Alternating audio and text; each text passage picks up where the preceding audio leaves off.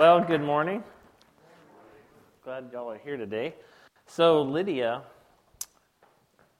grew up, you're going to love these. There's Possum Grape and Evening Shade. What are some other great city names in Arkansas? Let me tell you my favorite one. Her grandparents lived in Leachville. Sounds pretty good, doesn't it? I know I'm going to be in trouble later. Lydia's like glaring at me. Well, I want you to know I labored over this message for a long time. This is the fourth iteration of this message, and I wrote and filed 3 others before it. So it wasn't like a quick journey to what we've arrived at today for me. Maybe God willing, we'll return to some of those other ones later. But I want you to know that for me, I don't go into this as one who has arrived, like I know it all, and I've got it all figured out. This is a journey for all of us, and we're all on this journey together. I always preach to myself the message that I'm going to do on a Sunday morning before I teach it to the church, because that's really the only way it works, is if God's changing me as He changes us together. So I want you to know that while it might sound like some of these things are the kind of things you'd expect a pastor to say, that I'm saying them to myself as well. And I hope that as we go through this, we'll discover together what God's saying to all of us and ask Him what we should do with it and see if we arrive at the decision together to go forward. That's my prayer. So take your Bibles out, look at Acts 1. It's going to be up on the screen as well. Acts 1, we're going to read the first 11 verses, and then we're going to start unpacking them. Acts 1, starting in verse 1, it says, "In my former book, Theophilus, I wrote about all that Jesus began to do and teach until the time He was taken up to heaven, after giving instruction through the Holy Spirit to the apostles He had chosen. After His suffering, He showed Himself to these men and gave many convincing proofs that He was alive. He appeared to them over a period of 40 days and spoke about the kingdom of God. On one occasion, while He was eating with them, He gave them this command: 'Do not leave Jerusalem, but wait for the gift my Father has promised, which you have heard me speak about. For John baptized with water, but in a few days you will be baptized with the Holy Spirit.' So when they all met together, they asked Him, 'Lord, are you at this time going to restore the kingdom to Israel?' He said to them, 'It is not for you to know the days or the times of the dates the Father has set by His own authority. But you will receive power when the Holy Spirit comes on you, and you will be my witnesses in Jerusalem, in Judea, in Samaria, and to the ends of the earth.' After He said this, He was taken up before their very eyes, and a cloud hid them from their sight. They were looking intently up to the sky as He was going, when suddenly 2 men dressed in white stood beside them. 'Men of Galilee,' they said, 'why do you stand here looking into the sky? This same Jesus who has been taken from you into heaven will come back in the same way you have seen Him go into heaven.'" I love this passage because these guys, these 11, and arguably there are probably some other folks with them, are here hearing Jesus' last words. They spent 40 days seeing Him off and on, hearing Him teach, hearing Him talk about the last commands. You know, we talk about the Great Commission, I don't know if you refer to it as that.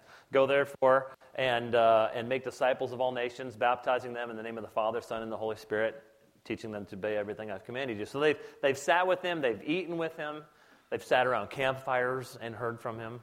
And now, I don't know if they knew it was coming or not, but at this moment, Christ gives them one last little poke. It says, "Here's what you're going to do. Now go do it." And He goes up into the clouds, and they're just standing there, and they're looking up into the sky. They have these directions from God, but they're just standing there, and they're looking, and it's as if God knew that was going to happen. So He sent these angels to kind of tap them on the shoulder. It's like, "Hey, guys,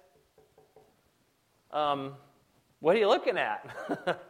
He's going to come back, but you have something to do in the meantime. So you need to focus."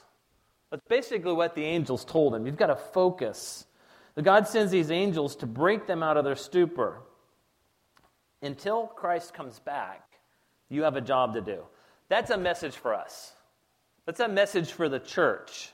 When Jesus was speaking to the 11, He had us in mind as well, because He knew we would need to be reminded that we have a task to do. When God set out to create the New Testament church, I believe He envisioned a people that would be enabled and released to a place. The place where they live, the place where they work, the place where they play. a city, a town, a neighborhood, in order to impact that place for Christ. He would give them a goal. He would say, here's the place you live, go be witnesses there. And what he wanted them to do is not just have an impact on that place, but he wanted them to claim that place for Christ. In the name of Christ, claim the place where you live. Not a people who just sit. We like to sit. In fact, in churches, we have a big room that's devoted to sitting. For better or for worse, that's kind of how it's evolved in the church, that we have a room where we sit. But he didn't create a people to sit.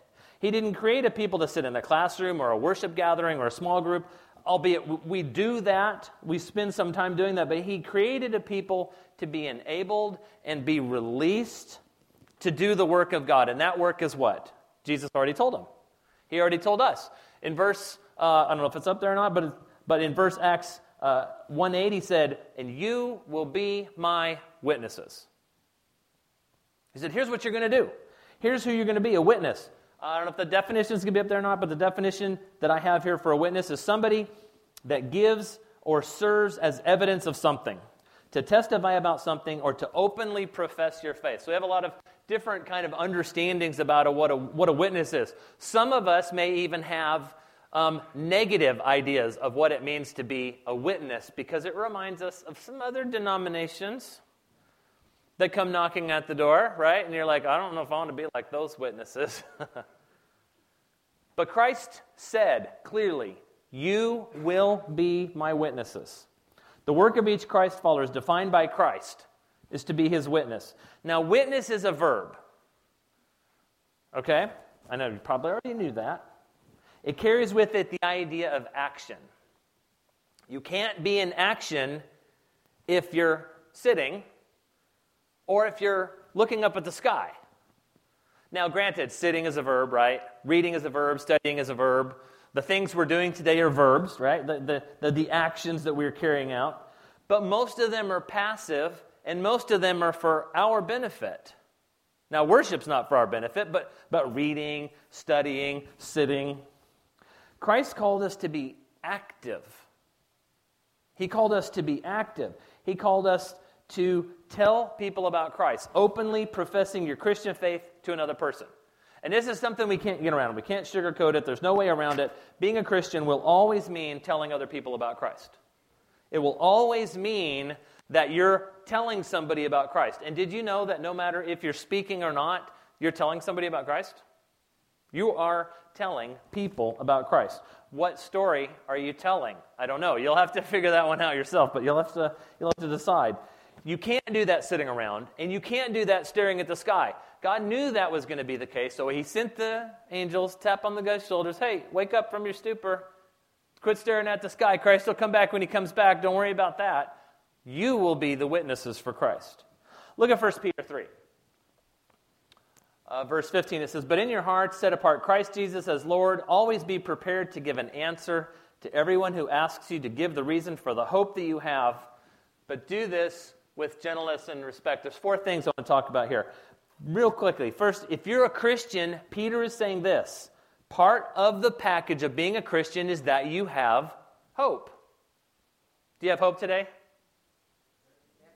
Wow.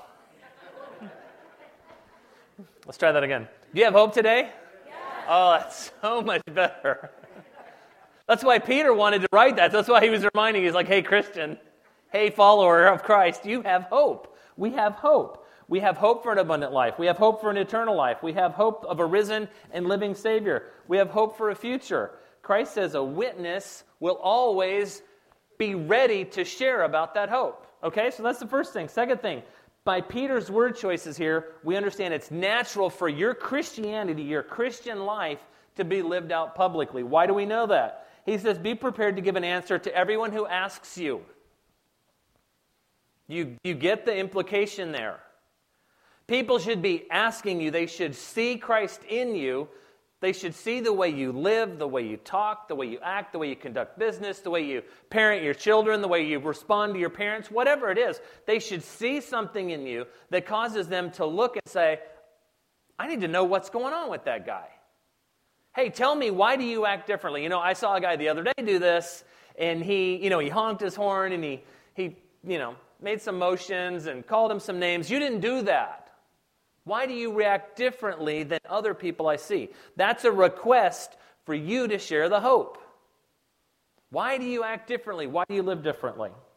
Peter indicates by his word choices that we have to live that out publicly.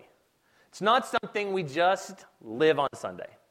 It's not something we put on when we come to sit in the big room where we sit and listen. That's not what the Christian life is about. That's not what Peter is talking about. Remember, if Jesus is truly your treasure, you will always speak about him, whether you use words or not. You will always speak about him if he's your treasure. Third thing Peter talks about here, he says, when asked, we should know what to say. People are going to ask you, they're going to realize, they're going to see something in you. They may not recognize it as Christ, but they'll look at you and they'll say, that guy's different, that lady's different, I want to know what's going on with them. Hey, what's going on with you? You share the hope. You know what to say when that time comes. Have you ever had that opportunity to share the hope, but you drop the ball? Hey, that fits, doesn't it? Because we're going to watch football today. Right? They threw the ball right to you. Hey, why do you have hope? Why do you act that way? Why did you respond that way? And you're like, I'm just kind of, I'm a nice guy. I like to cut people a break. You just kind of drop the ball. Does that ever happen? Yeah? I hope I see some head shaking, because if we're not being honest. We drop the ball. Christ says, you are going to have opportunities. I hope you have opportunities. If you don't, we need to work on having opportunities, but opportunities to share. Now listen, it's not just about knowledge. When you have an opportunity to talk to somebody about Christ and they ask you for the reason, for the hope that you have, they don't want knowledge. They want to know your story. They want to know who you are. They want to know why you are the way you are. They don't want to know what you believe. They want to know why you believe. How has a relationship with Christ changed you? I grew up Catholic. A lot of people here grew up Catholic. I know there's some. I grew up Catholic.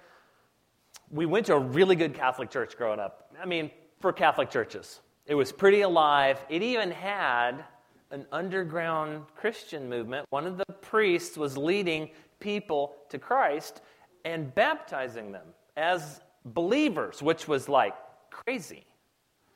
We went to that church for a couple years. We kind of got involved in that movement. And then one day, my dad got a new job and we moved across the state. This is all in New Mexico. We moved to a quiet little town with a quiet little Catholic church where they turned the lights down real low and everything was dark and everything was quiet. And we went there 2 or 3 times and we kind of looked at each other and said, I don't want to go to church anymore. So we quit going. Now, concurrently with that, there was this guy at my dad's work that was inviting him to church. And then there was a guy who was in school with me, same grade. He was inviting me to church. And for one reason or another, I'm an only child, so my mom, my dad, and I, we sat down, we had family meetings every once in a while. I don't know why you need a family meeting for 3 people, but we did. Some of you have how many, Faith? 15. Now, you need a family meeting if you got 15 people in the family. There's a couple other big families here. Who else had a bunch of siblings? 10? 13? Okay. That's a lot. You need a family meeting when you got 15 people, right? We sat down and had a family meeting. We shared what was going on. I was like, hey, this guy's inviting me to church. And my dad said, hey, this guy at work's inviting me to church. You think we should go? Let's go. We were scared to death because Catholics are afraid of no other religion more than they are of Baptists. You might feel that way too. I don't know. We'll find out. We'll talk about that later. They're afraid of Baptists because Baptists talk about, hey, walk down the aisle and get saved, or hey, you need to get baptized as an adult. Hey, you need to go tell people about Christ. Those were kind of scary things, right? So we kind of went with some fear and trepidation to church. It was Christmas time. And we listened for the first time. It wasn't the first time I'd heard the gospel. It was the first time that it resonated with me. The 3 of us, we sat and we listened, and the pastor preached, and he spoke about the gospel of Jesus Christ. And then we came back the next Sunday, and he spoke again about the gospel of Christ. And we came back the next Sunday, and he spoke again. And then we're like, we went down, and we talked to him, and he said, hey, we want to know more about this gospel of Christ. And he said, meet me in my office, certain day and time. We went. And he shared Christ with us, and my mom and my dad and I, all 3 of us prayed in his office, along with the pastor, to receive Christ. The next week we were baptized, and we were on this new journey because Christ had become real to us. and he had changed us. And that's the kind of story people want to know about. When you are approached and somebody says, tell me about the hope you have in Christ, they probably won't ask it that way. If they do, they're setting you up, probably. But you respond by saying, hey, you know what? Here's what I was like before I met Christ. I was this person, and I acted this way, and I did these things. And then I met Christ, and he changed me, and now I live this way. You could have this too. Christ can change you.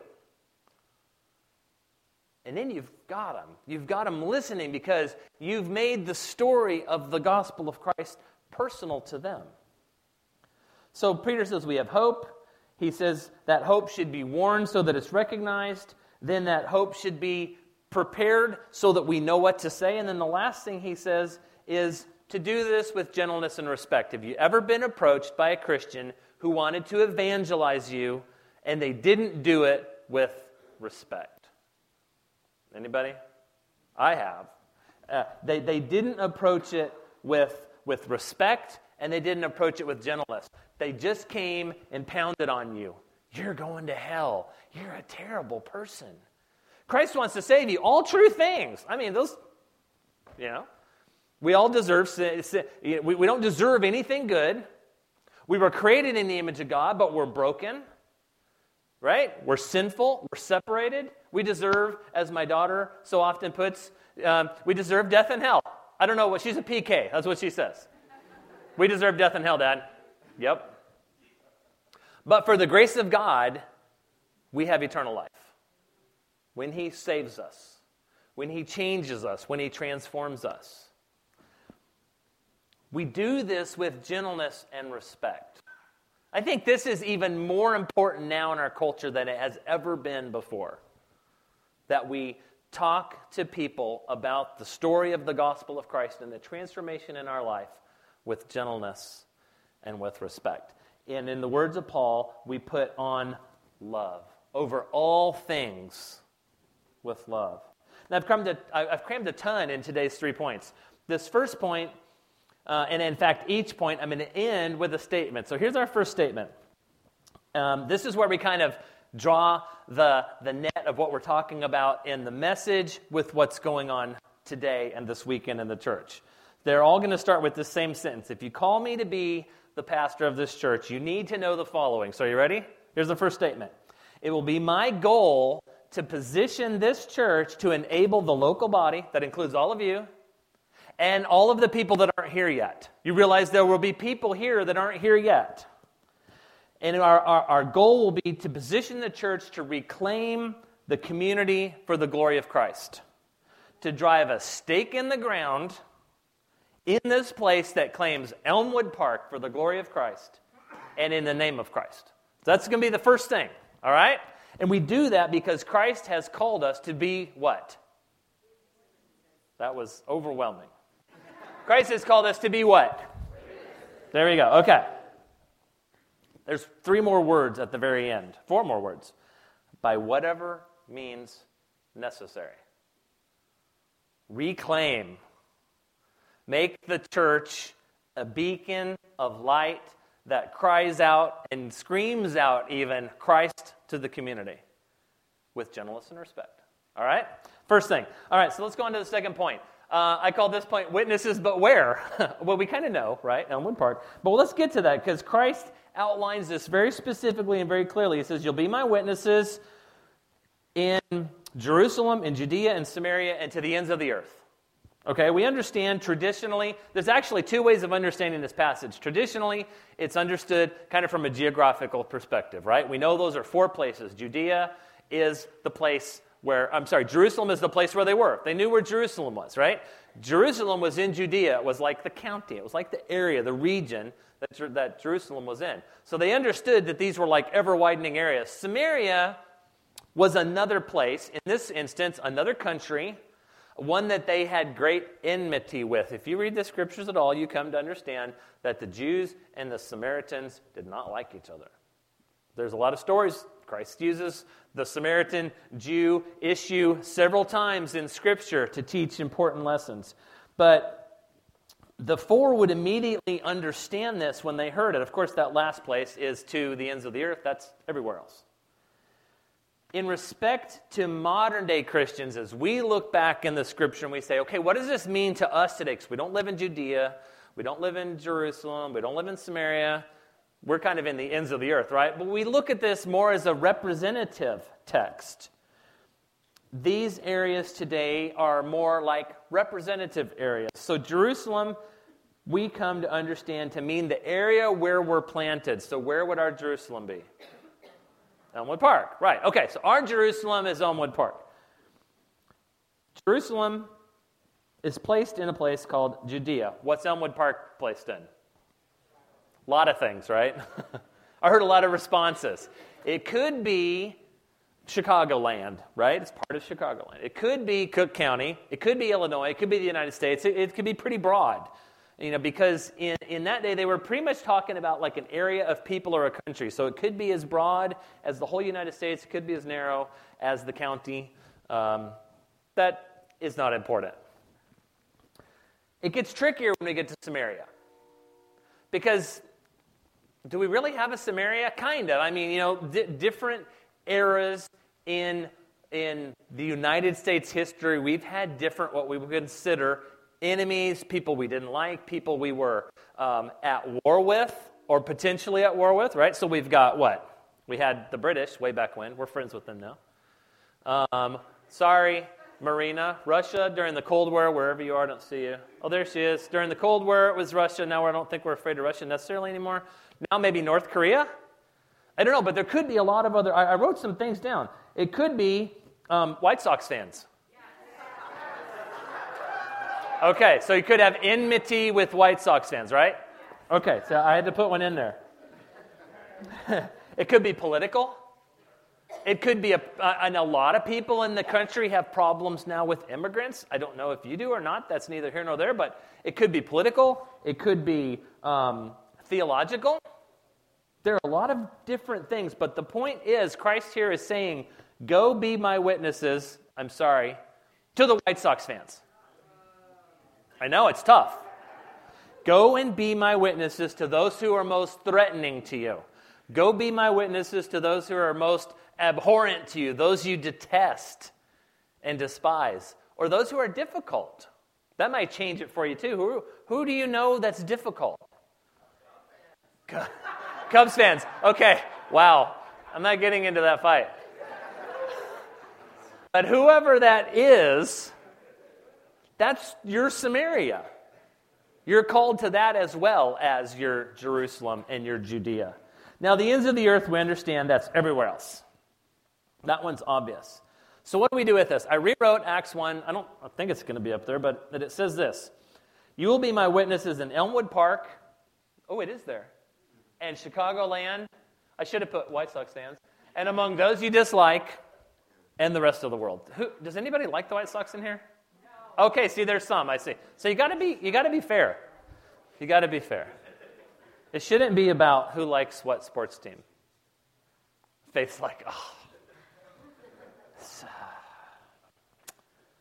What does this mean to us? What does it mean for us? This is our guidebook. This is specifically tailored. I know it looks when you first read it and you see Jerusalem and Judea, Samaria, and all the ends of the earth, you're like, okay, that was then. What does it mean to us now? What it means to us now is our calling as a witness starts at home. That's the first place. So that is Elmwood Park.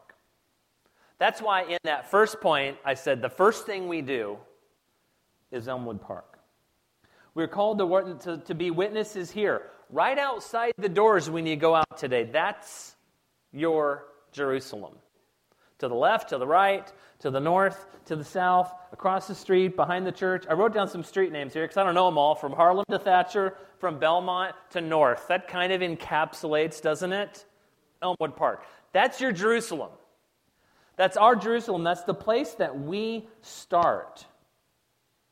Then Judea, maybe all of Chicagoland. Then beyond that, we talk about that later. But the note here that I want to make is another little kind of, it's kind of a current issue, if you will. In that day, I think when Jesus told the 11, here is your Jerusalem, go to it, I think they had a really good understanding of what that Jerusalem was. Because they had just been, they still lived there, they had been part of it, they were only, 2 to 3 years in, depending on when they kind of signed on with Christ. They were only a couple of years in to being Christians. They probably still had tons of family that were still Jewish, right? These guys had a really good idea of what it's like. That's not so true for us anymore, is it? Especially if we've been in the church 5, 10, 20, 30, 40, 50 years. We are kind of at a point now where we go to the door and we look out and we realize that everything's changed. And we didn't adjust. And we didn't make changes we needed to make. And maybe what's out there makes us angry. Anybody admit to that? It's like, it's different. Yeah. You look out the door and it's like, wow, there's some stuff out there that makes me angry. Anybody look out there and there's some stuff that makes me fearful. It's like, maybe I'm even a little bit afraid to go out now because it changed so much, I don't recognize it anymore. I want the old Jerusalem back. I want the old Elmwood Park back. I'm sorry, but the old Jerusalem's not coming back. The old Elmwood Park's not coming back. The old Chicago's not coming back. The old Illinois, the old United States, the way it was, unfortunately, is not coming back. That's a distinctive that we have to deal with now that I'm not sure when Christ said this they had to deal with then. Because we look out the door now and we don't understand how to penetrate the growing darkness. We don't understand how to be a witness anymore. And it's scary and it's daunting. Those places are gone, and it's time for us as an evangelical church in the United States to adopt a new vision. I've got 3 words for you. Here's the new vision for all the church. Assuming you call me as pastor, we could put this up on big words in the hallway. You probably won't like it. Are you ready for it? Change or die. That's the vision for the evangelical church in the United States today. Change or die. And the proof is all around us. Churches close every week, all over the United States, at an ever-quickening pace. It's happening, and it's threatening. Change or die. Now, listen to what I am not saying here before you get worried. This doesn't change. The message of the gospel of Jesus Christ doesn't change. Who God the Father, God the Son, God the Holy Spirit, the Trinity, those things don't change. How a person comes to Christ, those things don't change. What the Bible says about lifestyle choices and decisions we make in this life, those things don't change. What does change is our attitude here and here. The way we approach things methodologically. Methods have got to change. Across all denominations and non-denominations, I'm sure, there are ways we did things 20, 30, 40, 50, 60 years ago that they worked really well then, and we would love, the same as we'd like to look out the door and see the place we'd like it to be, we would love the things we used to use that worked, we would love for them to work now. But they don't. The way things used to be doesn't work anymore. The church has to come to the point where they adopt this new, I like it, vision statement. Change or die. And that has to be continuous. Because it's going to change again in 5 years. It's going to change again in 10, in 20, in 30. Elmwood Park that you look out the door in 30 years is going to look completely different again. If there's anything I've learned about Chicago in the short time I've been studying it, is that nothing stays the same. Everything changes. People groups move. They migrate, they shift, they become more affluent, and they move out to the edges, right? And then the edges move out to the suburbs, and then I fall down the stairs. But it all moves, and it all changes. And every time it changes and every time it shifts, the church has to step back and say, okay, what changed? What happened? How do we approach it? What attitude do we have to change in our heart and in our minds? What strategies and philosophies of ministry and methodologies do we have to change and shift to reach this new culture? And that's going to continue to happen. Take a look with me at Philippians 3, 10 through 14. And I hope this gives us a little direction for this. This is the words of Paul writing to the church in Philippi, and he says this, I want to know Christ and the power of his resurrection and the fellowship of sharing in his sufferings, becoming like him in his death, and so somehow to attain the resurrection from the dead. Not that I have already obtained all of this or have already been made perfect, but I press on to take hold of that for which Christ Jesus took hold of me.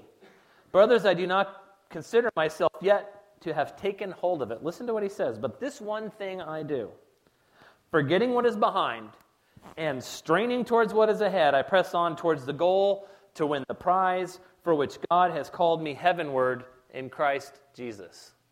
This one thing I do. We press on, forgetting what is behind and straining towards what is ahead. Please hear me say this again, that I am not saying the past holds no value. I don't think anybody in this room would agree with that statement. We wouldn't be here today, in this building, in this place, in this gathering, as a body, if the past, the way it happened, didn't happen. There's value that brought us to this point in time. The things that Elmwood Park, what was it? Tabernacle? Right? Elmwood Park Christian Tabernacle? Gospel Tabernacle, that's it. Lorraine was telling me about that yesterday. Did some of you even know that was the original name? Yeah. Okay, so the church, Elmwood Park Gospel Tabernacle started. Then it changed to Elmwood Park Gospel Church, then Elmwood Park Bible Church. So there's been some iterations of the church. Somewhere along the way, people realize we have to change or die. This isn't new. It's happened before. It's okay, and it's healthy. But if those things hadn't happened along the way, and those churches hadn't started and shifted and changed, if they just threw up their hands between, hey, we're just going to be done, we're finished, and it closed and it was over, then that past probably was in some way wasted. But we're not at a place today where the past is wasted. So do not hear me say that. When Paul says, forgetting what is behind and straining to what ahead, he's talking, I think, we can understand that as methodologies. We need to forget some of the old ways we did things, and we need to find some new ways to do things. Because we have new people and new culture. But we don't forget what brought us here. We don't forget the history. The people who prayed, the people who gave, the people who loved, the people who lived as witnesses for Christ.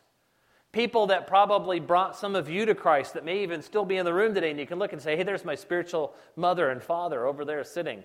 They brought me to faith in Christ. Those things are not wasted.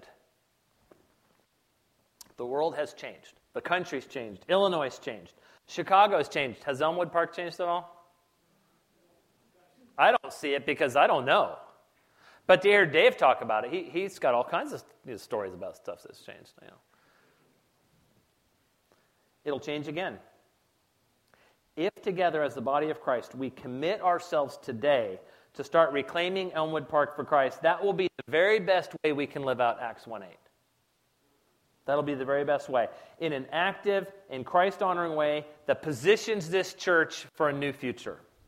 I like to call it a preferred future. When you look to the future, you can say, hey, there's a lot of ways this could turn out. Some of them are not preferred, right? But when you look to the future, it's like, hey, here's our preferred future. Here's what we can shoot for. This is what we're talking about here. So here's our second statement. If you call me to be the pastor of this church, you need to know the following. It will be my goal to lead this church to identify and engage the areas that represent Jerusalem, Judea, Samaria, and the ends of the earth for us, with the gospel of Jesus Christ to the best of our ability.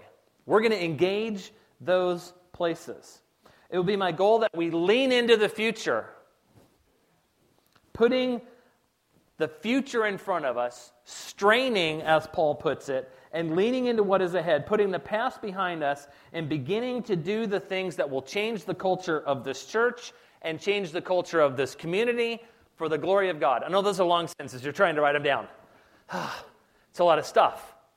For the glory of God. Everything we do is for God's glory. Not for us, Not to make it more comfortable for us, not to make it better for us, not to increase the offering, not to whatever's on your mind. Hey, we could do this thing. That's not the reason. For the glory of God. That's the reason. Everything we do will be to identify and engage this community. It's a shift of mission. I've been listening to a lot of like podcasts and reading and studying, and there's this thing that's called mission drift. It's where a church or a charity, when they start, they say, hey, here's our mission, whatever it's going to be.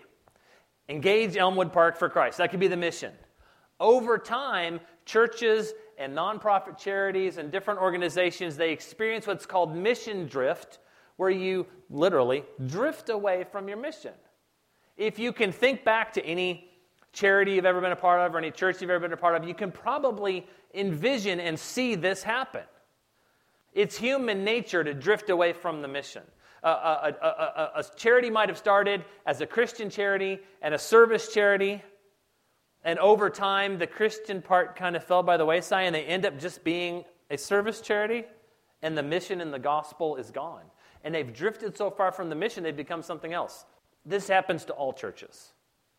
This is the change or die. You have to look at it. What are we doing? How have we drifted from the mission? What should the mission be? Refocus. It's something we have to continually do to make sure we don't drift, to engage the community. Last point here is witnesses, but how? We go, if you notice in Acts 1:8, I started in the middle and went to the end, and I left the beginning for the last. We're going to kind of circle the wagon here. In Montana, my youngest daughter, Rebecca, and I like to hike when it's warm enough. I think I told some of you yesterday it snows about 10 months out of the year, off and on, where we live. This last year it snowed in June, it snowed in, I know it's terrible, Sarah, it's horrible. It's awful. It snowed in July, it snowed in September, and in October we got 17 inches or something. It was awful. We hated the snow. But when you hike, you have to be prepared. So Becca and I would take, we would start on short hikes, then we'd go a little further, then a little further. I did this more than Becca because she's in much better shape than I am. So by the end of the summer, 2 summers ago, we didn't hike much last summer, too many forest fires, too much smoke. But last summer, 2 summers ago, we planned to hike, was it like a 14-mile hike? 14 or 15-mile hike from about 5,000, 6,000 feet up to over 10,000 to the highest peak in the whole valley. It's called Highlight Peak. And so we got our backpacks, and we got water, and we got a water filter, and then we packed all kinds of layers, right? We put in coats, some pants, rain gear. I'm glad we brought the rain gear because it thunderstormed on our way back down. I don't know how the weather is here, really, but in Montana they say wait 10 minutes, but really, honestly, wait an hour and it will change is very true. In the mountains, it will snow every month of the year in Montana. So if you hike, you have to be ready. You have to have your layers, and you have to have your rain gear, and you have to have matches and food and some stuff in case you get trapped or stuck, you need a fire. Sometimes the phones work. Unfortunately, Highlight Peak, the phones don't work on about 90% of the hike. So during the thunderstorm, Lydia was like driving the Highlight Peak parking lot, where she's like, I've got to find them because they don't answer their phone. Of course, we were that last stretch, last 50% of the stretch, no cell phone coverage. So you have to be ready. You have to let people know where you are. There's a lot of preparation that goes into that. All of that to say, that's kind of our human nature, isn't it? That we want to prepare. We want to have that bag that's got something in it for every inevitability. It could be sunny all day on the mountain, and it's beautiful, and you wear T-shirts and shorts, and everything's great. It could thunderstorm at the end, and you got to put on the rain gear. But it's in our human nature to prepare. So as we look at this and we talk about this preferred future, we might be thinking, what do we need to do to pump ourselves up? We got to study something. We've got to be prepared spiritually. We have to maybe find some new silver bullet program or evangelism method that's going to Win Elmwood, I know, this is crazy, right? Win Elmwood Park for Christ with this silver bullet thing. That is a very human question. What do we need to do? Would you agree? When I'm confronted with a goal or an obstacle, that's kind of the thing that comes to mind. What do I need to do to get over that, around that, by that? What do I have to do to prepare for it? It's human, and it's a good question in most circumstances, but for the church, it's the wrong question. It's the wrong question for this reason. Look back at Acts 1:8 at the beginning.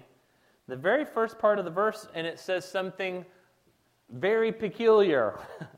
You will receive power when the Holy Spirit comes on you. And as a result of that power, you will be my witnesses in Jerusalem, Judea, Samaria, and to the ends of the earth. We find direction, we find strength, we find strategy, we find energy, we find methodology, everything literally in what God has already given us by putting the Holy Spirit in us when He saved us. What do we need to do to be His witnesses? What do we need to do to prepare? Do we need to take 6 months as a church and study something, take a year and really hunker down and pray? And there's nothing wrong with studying. There's nothing wrong with praying. Don't get me wrong. We need to do those things. But according to Christ, according to what Paul's written here, we're already ready. Because the power has already come. Trust and rely on the power of God as it is transferred to us by the Spirit of the living God in us. That has already been finished. That's already been completed. It's already here. And for some reason, we forget this over and over. I don't know why. It's like an institutional church kind of thing. We think we have to psych ourselves up. We have to get spiritual. We have to get ready. But God has already empowered you. Did you know that? He's already put the Spirit of God in you as a deposit to guarantee the inheritance that you will one day have, that when God looks down at you and you're a follower of Christ, He sees the seal of the Holy Spirit on your life and He knows, that guy's mine. And I'm going to put my power in him or her, and they're going to be my witnesses, and they don't have to do anything else but go be a witness. Go live the hope. Go be a live little, and that's the word Christian means, little Christ. Go be a little Christ to the world. And you already have it. On the day Christ spoke that to the 11 and to us, He was saying, I am calling you to be part of this. I don't know why. I ask myself all the time. I don't dare ask God because He said this is how it is. Why would God save us and then make us part of the mechanism for bringing other people to Christ? I have no idea. But that's how He does it. He says, now that you are in Christ and I put my Spirit in you, you will be my witnesses. You will now be a little Christ for me, to draw people to me, for my glory. That's how God designed it. I don't know why, but He did. It wasn't like He said, hey guys, if you want to, you could be my friend. You ever had a friend, like middle schoolers, like, hey, we could be friends. You want to be friends? Hey, you want to be my girlfriend? It wasn't like that. It wasn't like, hey, if you guys want to, I'm having a little missions thing next week and you could come be a part of it. He didn't even ask if we wanted to. Did you read that scripture we just read? If we're in Christ, it says, you will receive power. You will be my witnesses. There was no choice. There was no, hey, do you want to be? Hey, would you like to be? Hey, you can kind of, hang out and see if you want to try it on for size. He said, you will be these things. So this brings me to the last statement. If you call me to be the pastor of this church, you need to know the following, and I don't think anybody will disagree with this. It will be my goal that we completely rely upon direction from God and the power of Christ through the indwelling of the Holy Spirit in each of us to do what we have been called to do. What is that? Be witnesses. Be witnesses to Christ, to Elmwood Park, to Chicagoland, to Illinois, to the ends of the earth. That's it. That is what he has called us to do. If we can all agree on those things, that's what God is telling us to do in his scripture, then I'm ready to do it. I don't know about you guys, but we are thrilled to be here. We are excited for what lies ahead.